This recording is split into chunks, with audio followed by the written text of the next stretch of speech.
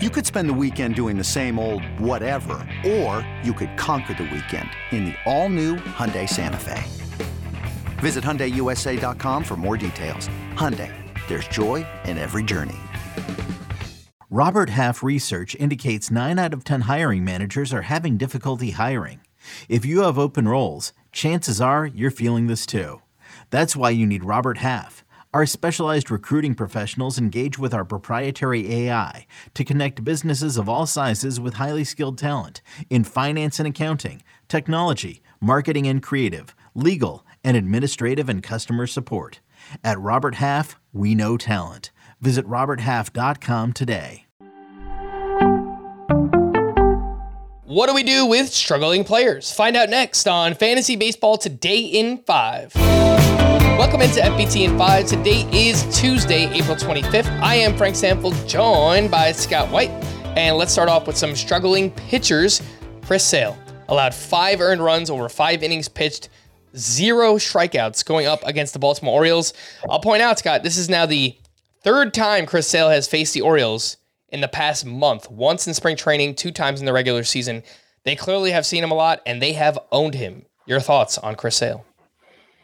Yeah, and there was some talk after the game that maybe Sale was tipping his pitches. I know it doesn't sound like a great excuse, but when you consider a couple things, how much the Orioles specifically have teed off on him, like maybe they have a read on him that no other team has figured out yet.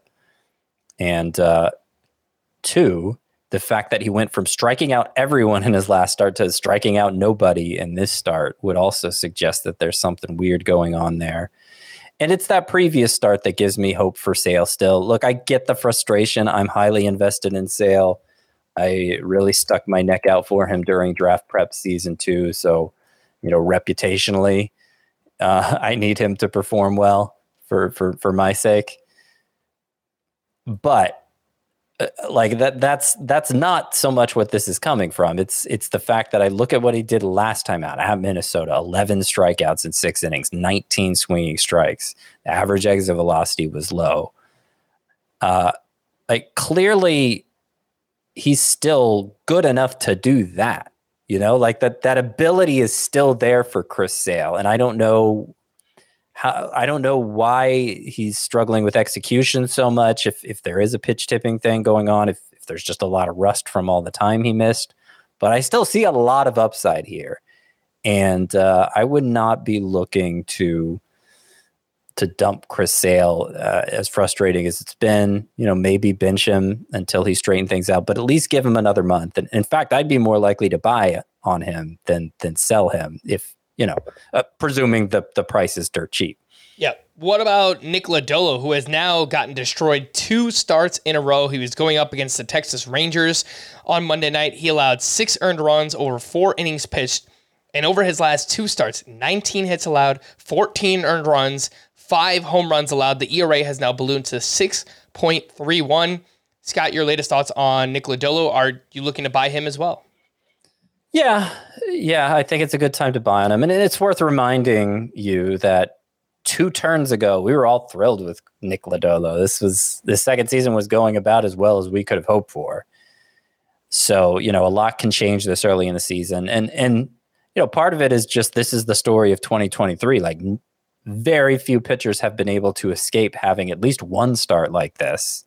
I don't see any major red flags for Nick Lodolo in these last 2 turns. He gave up a ton of hard contact in the first of these 2 bad starts. The average exit velocity in this start, even though he gave up a couple homers, was actually pretty low, which I take as an encouraging sign. And, I just think right now the environment is such that bad starts can really spiral out of control for pitchers. And in Nick Lodolo case specifically, he's going to have some growing pains being a young guy. I don't know why the inflection I put on that was weird. Growing pains. I don't know. That was weird. What about Jordan Walker? It's not that he's struggling, but for whatever reason, he's sitting more often than we thought. He's now sat 4 times in the last 10 games. Overall, he's batting .274 with 2 home runs and 2 steals. Strikeout rate, maybe it's a touch high, but it's not unbearable. According to StatCast, he hasn't really been a great fielder so far this season, so maybe that's what the Cardinals are factoring in here. But Scott, what do we do with Jordan Walker? We're getting lots of questions about him.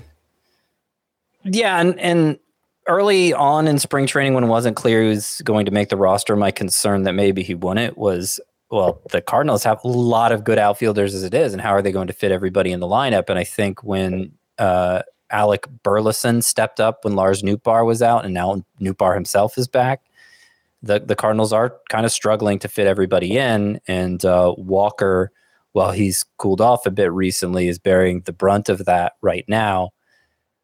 It's ultimately going to come down to him taking advantage of the opportunities he gets, because I'm sure if he starts performing like we hoped he would coming into the year, then he'll stop sitting so much. And as much as we have invested in him, as high as the upside is, okay, go ahead and bench him if you're able to, but there's no reason to think about dropping Jordan Walker yet. I'll remind everybody also that Julio Rodriguez and Bobby Witt combined for 0 home runs last April.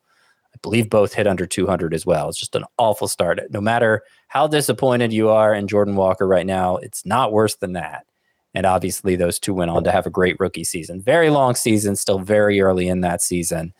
And, a couple months from now, we'll probably have a different opinion of like 50% of the player pool than we do right now. So stick it out with Jordan Walker. All right. For more extensive fantasy baseball coverage, listen to the Fantasy Baseball Today podcast on Spotify, Apple Podcasts, the Odyssey app, or anywhere else podcasts are found. Thanks for listening to Fantasy Baseball Today in 5, and we'll be back again tomorrow. Bye-bye. It only takes 2 minutes of sheer horror. A new Paramount Plus original docuseries. We were dealing with a serial killer preying on elderly women. A cold-blooded killer hidden in plain sight. He's suffocating people with the pillows. Leaving corpses all over Texas. How did it happen? I was responsible for her. The guilt is immeasurable. They covered it up. Pillowcase Murders, now streaming exclusively on Paramount Plus.